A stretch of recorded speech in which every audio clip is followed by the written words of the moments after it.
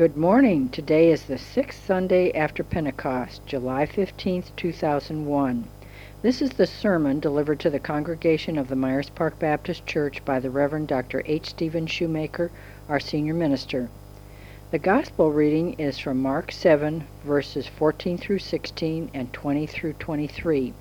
The epistle lesson is from Galatians 6, verse 15, and 2 Corinthians 5, verses 16 and 17. Dr. Shoemaker's sermon is titled The Bible, Homosexuality, and Us. Now here's Dr. Shoemaker.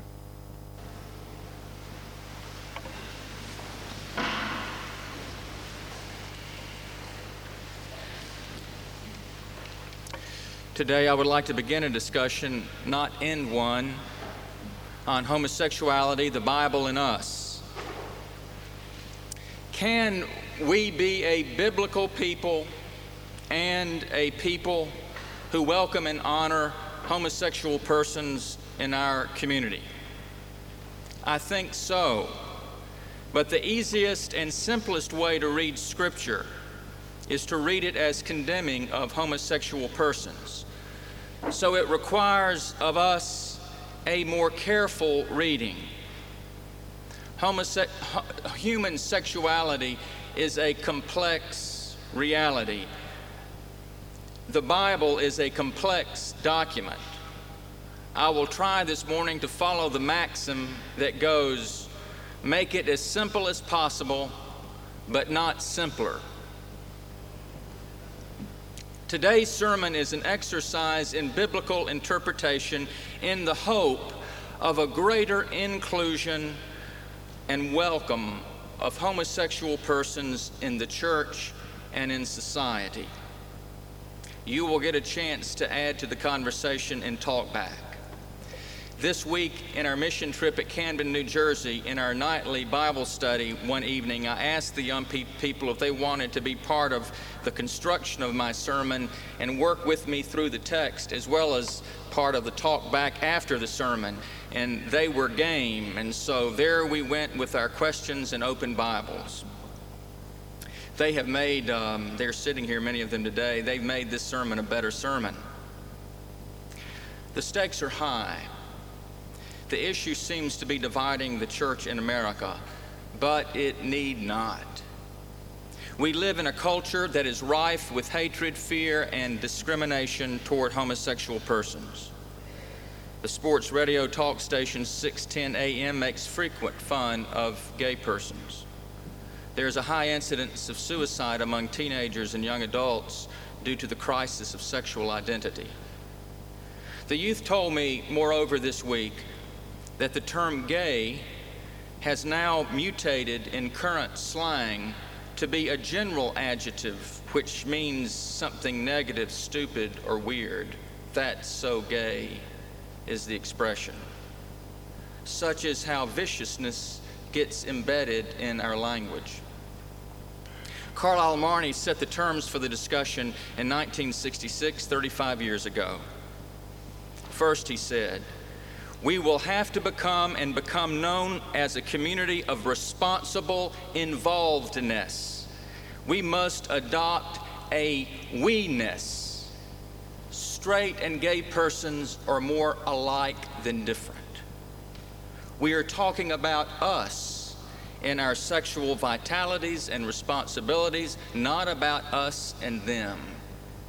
Secondly, we will have to become known as a community of the guilty and of guilt, real guilt.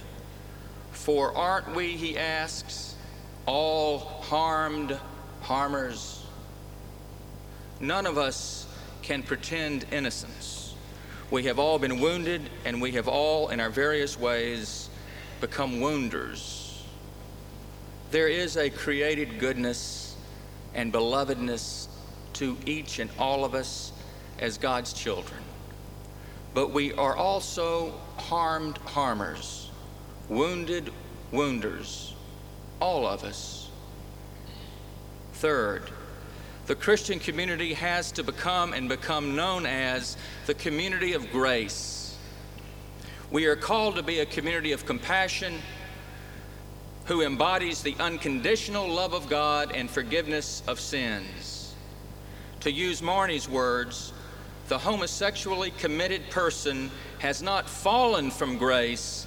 He or she has never heard of it. I would add a fourth. The church is a community of the new creation in the midst of the old creation. The message of the gospel is this: God loves you exactly as you are.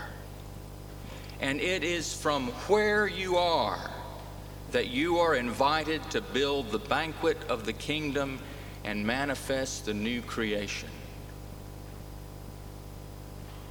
Today we tackle the biblical passages used to condemn and exclude homosexual persons. I have them all written out for you, transcribed for you in your worship bulletin.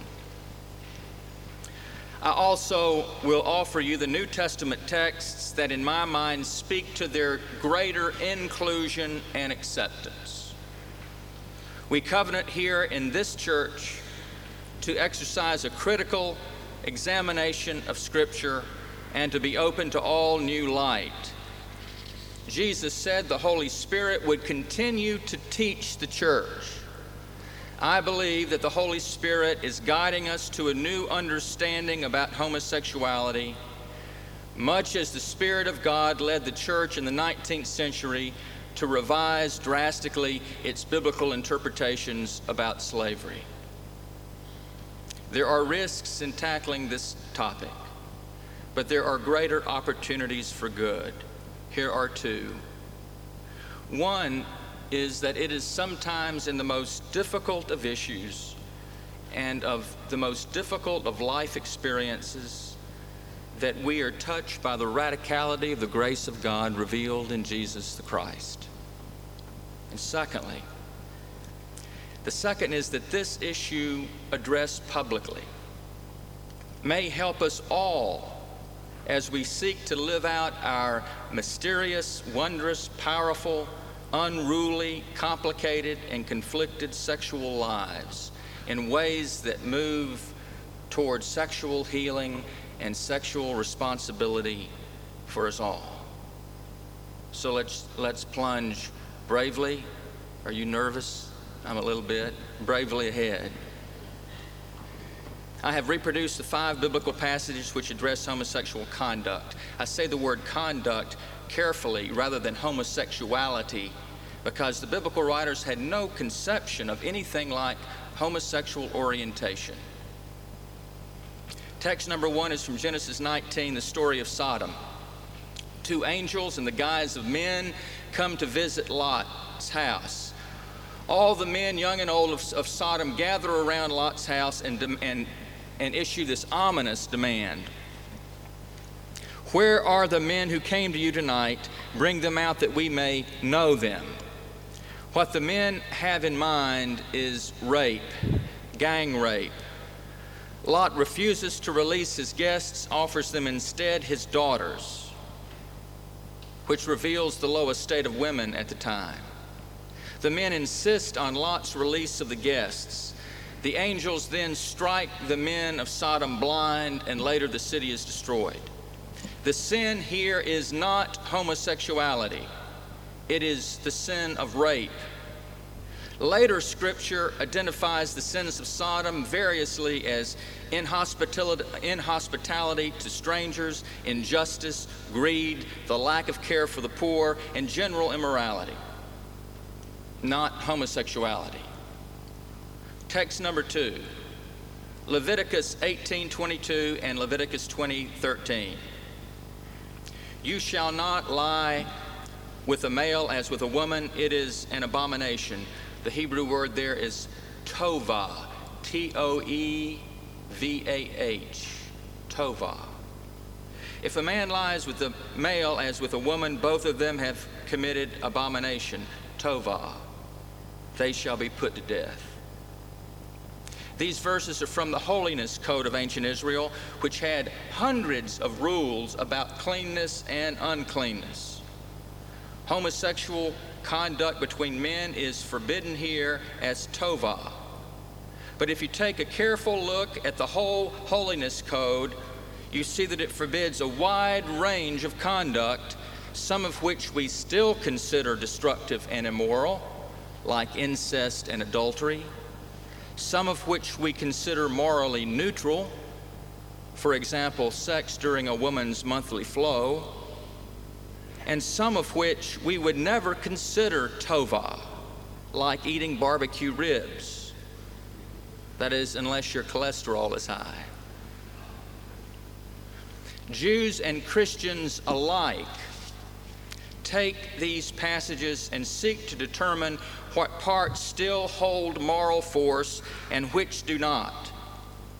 We tend to agree on the 10 Commandments, but not on all the multiplication of those 10 Commandments, nor on the penalties imposed.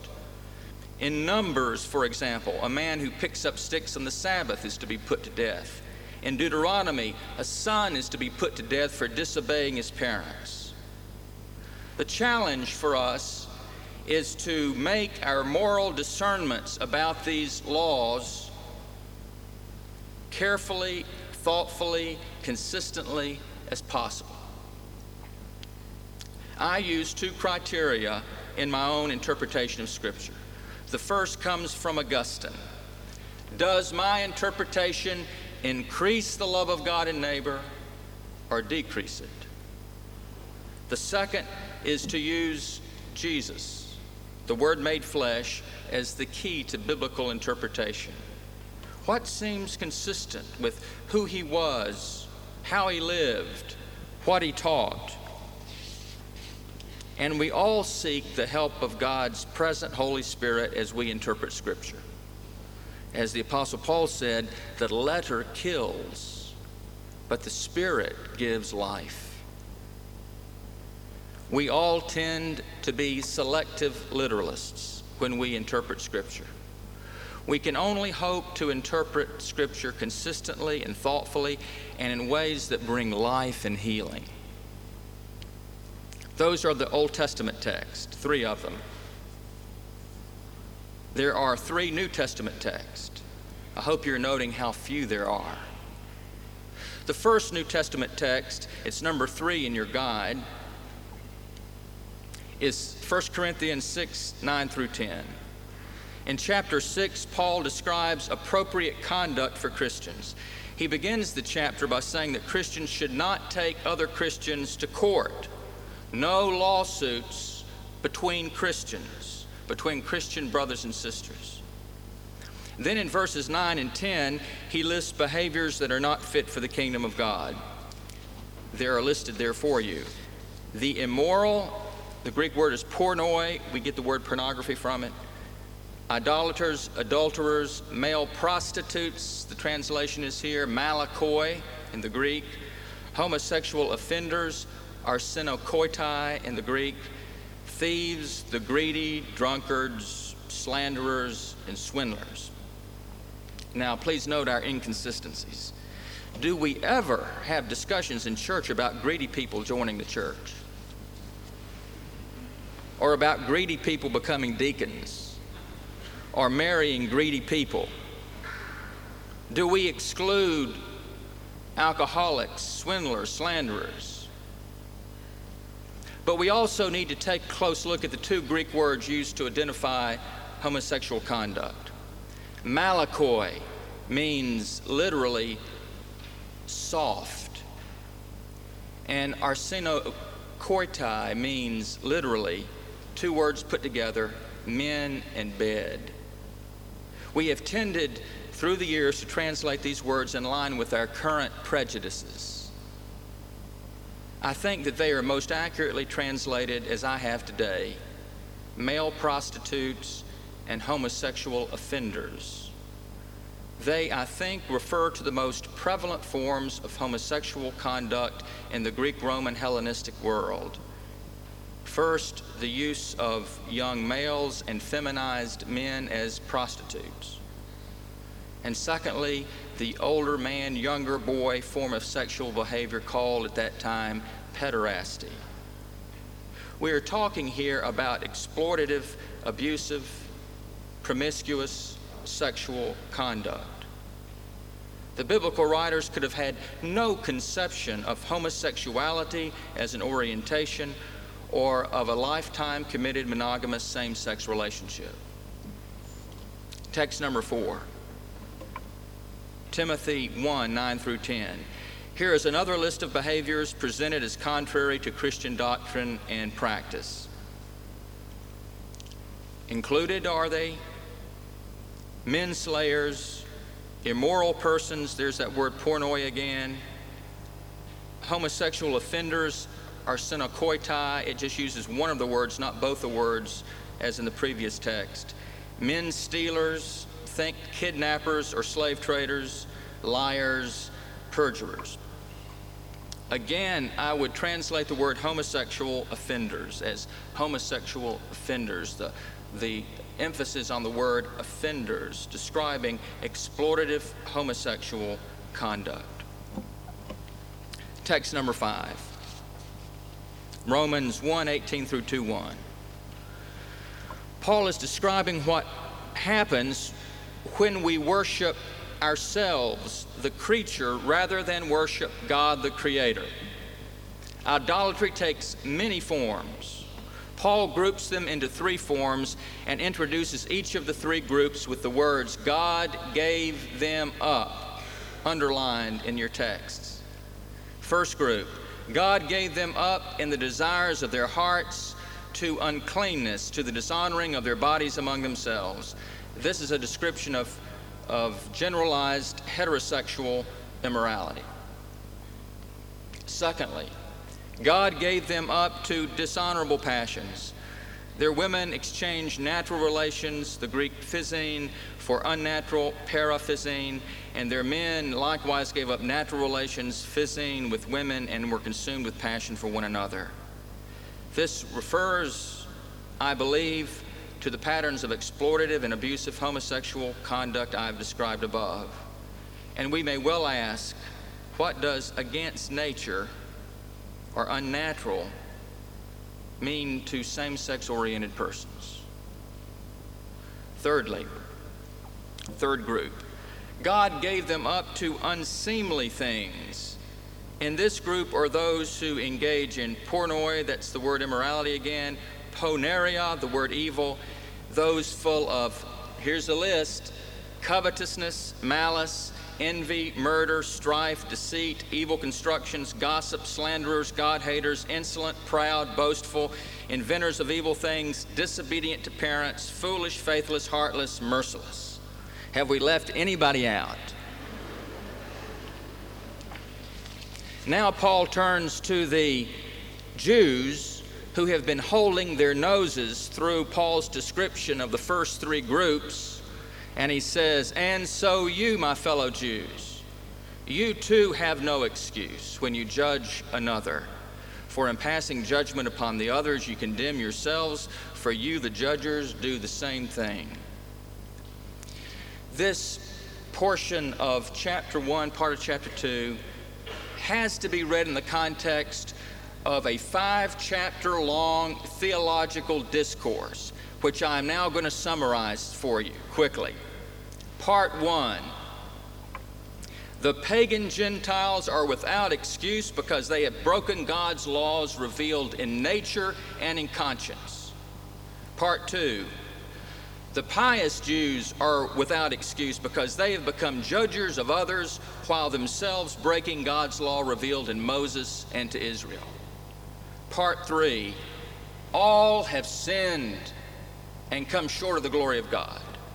All. Part 4, but miracle of miracles, we unrighteous folk have been set right by God, by His grace, have been set right with God by His grace as a gift through the redemption which is in Christ Jesus, whom God put forward as a mercy seat. The mercy seat is an allusion to the high altar on the Jewish Day of Atonement. The death of Christ has become the Day of Atonement for the whole world. The once and for all forgiveness of sins, past, present, future. Part 5, point 5. In Adam, the old humanity, we all die.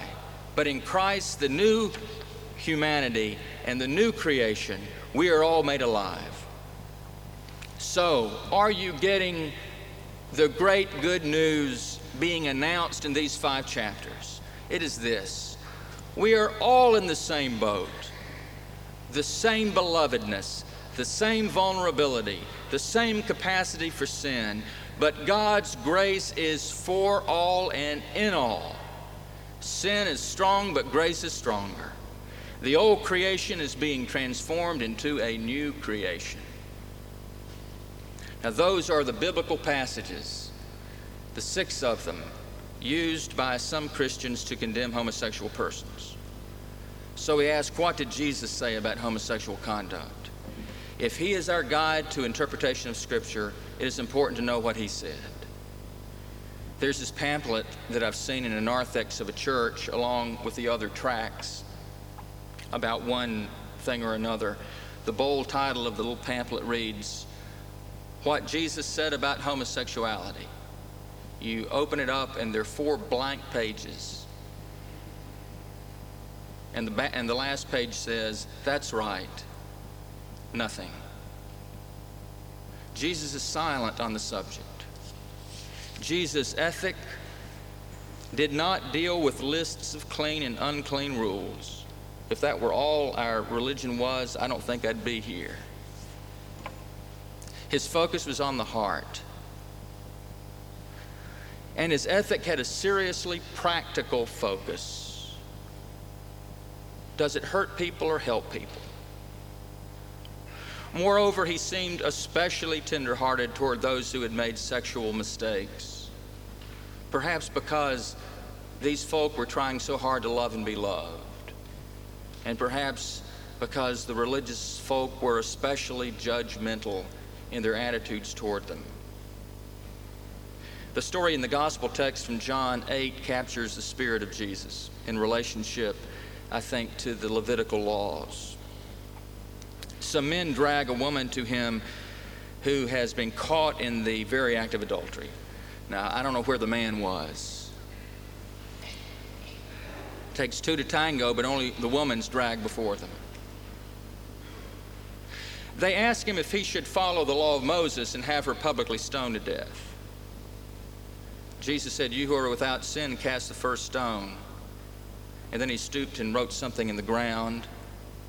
And then they began to slink away, every one of them, one by one, till just the 2 were left, Jesus and the woman. "Where are your condemners, your judges?" he said to her. "There is no one here," she said. And he said, "Neither do I condemn you. Go and sin no more." Here we have a picture of a Lord who forgives all our sin and who calls us to a higher moral path. Can we be such a community of morals and mercy, of character and compassion? Here is, I think, the narrow way that leads to life. There are plenty of communities that choose one to the expense of the other. There's one more set of texts. The first, number 9 in your list, is in Acts, where Peter and the church are struggling with what to do with unclean Gentiles who are believing in Jesus and wanting to join up, those of Gentile orientation and Gentile lifestyle.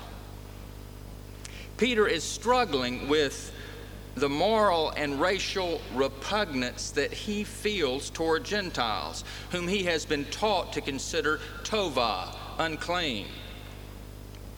In Acts 10 and 11, we hear this story. A voice comes to Peter in a vision. He sees all this unclean food. The voice commands him to eat it. He's always been commanded to avoid such food. Peter refuses to eat it, but the voice says, "What God has cleansed, you shall not call unclean or common." At that moment, messengers show up from a Gentile's house. His name is Cornelius. Cornelius is asking him to come to his house and tell him the story of the gospel. Peter is forbidden by Jewish law to go into this man's house and eat and drink with him. The Spirit drives home, however, the point of the vision. Those whom God has cleansed, you should not call common. Cornelius hears the gospel from Peter, is baptized. The Holy Spirit falls upon Cornelius, and Peter says, "How can I hinder God whose Spirit has fallen upon these Gentiles?" This has been my experience over 30 years with many gay Christians. I've seen the Spirit of God richly, deeply within them. How can I hinder God? The last set of texts are from the Apostle Paul. There are Numbers 7 and 8 in your guide. In Galatians 6:15, Paul writes in an unforgettable flourish, "Circumcision means nothing. Uncircumcision means nothing," speaking both anatomically and theologically. The only thing that matters is the new creation. The church today seems tragically fixed in a battle over old creation distinctions, while God is calling us to something more, to something greater, and that is the new creation. Circumcision means nothing. Uncircumcision means nothing. Jew means nothing. Gentile means nothing. Male means nothing. Female means nothing. Race means nothing. Class means nothing. Gay means nothing. Straight means nothing. The only thing that matters is the new creation. The new creation is everything. And in 2 Corinthians, Paul says, from now on, from this point, we regard no one from a human point of view. That is, by race or class or looks or money or sexual orientation or IQ or percentage of body fat. For if anyone is in Christ, there is a new creation. The old is gone. Look, everything is becoming new. In our day, new light is breaking forth from Scripture, from science, and from our own spiritual experience. I think, I could be wrong. You could be wrong. I think it is saying, let us do away with sexual orientation as a moral category. Morality has to do with behavior, not with wiring. We have an important role to play in a society still filled with hatred and discrimination toward gay persons. This will not be easy. It will go against the grain of our culture. It may even go against the grain of the conscience which has been shaped by culture. A story from Huckleberry Finn. Huck is caught in a moral dilemma between his conscience, which has been shaped by his culture and church, to accept slavery, and a deeper conscience which has been influenced by his friendship with Jim, the slave owned by Miss Watson. Huck leaves home on a trip. Jim joins him. He's now a runaway slave. What is Huck to do? Will Huck return him to his owner, Miss Watson? Huck struggles. He writes a letter to Miss Watson telling her of Jim's whereabouts. Temporarily, he has a huge sense of relief that he's written the letter. But then he gets in this awful moral dilemma again. He looks at Jim, he looks at the letter. This is how Mark Twain captures the scene in Huck Finn's words. I took it up and held it in my hand.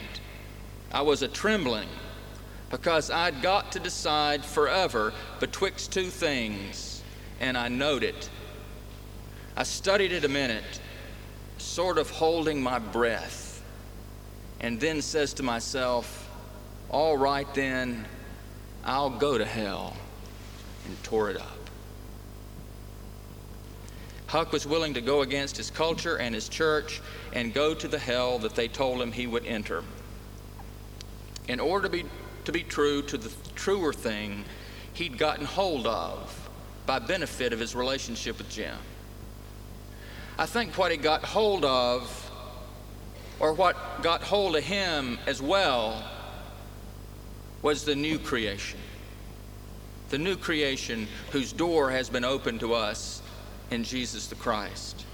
If anyone is in Christ, look, there is a new creation. This is from God who, through Christ, reconciled us to God's own self and has given to us the ministry, the diaconia, the service, the calling of reconciliation.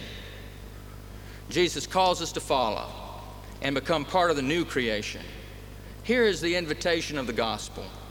God loves you exactly as you are. And it is from where you are that we invite you to build with us the banquet of the kingdom and manifest the new creation. The first step in following Jesus is this: young and old, the same. To give as much of yourself as you can to as much of Christ as you know. As you take that step, there is a great adventure ahead. There will be more and more and more of yourself to give to the more and more you learn of Christ and the kingdom. The invitation is to us all. Here is his call. Will you come and follow me if I but call your name? Will you go where you don't know and never be the same? Will you let my love be shown? Will you let my name be known? Will you let my life be grown in you and you in me?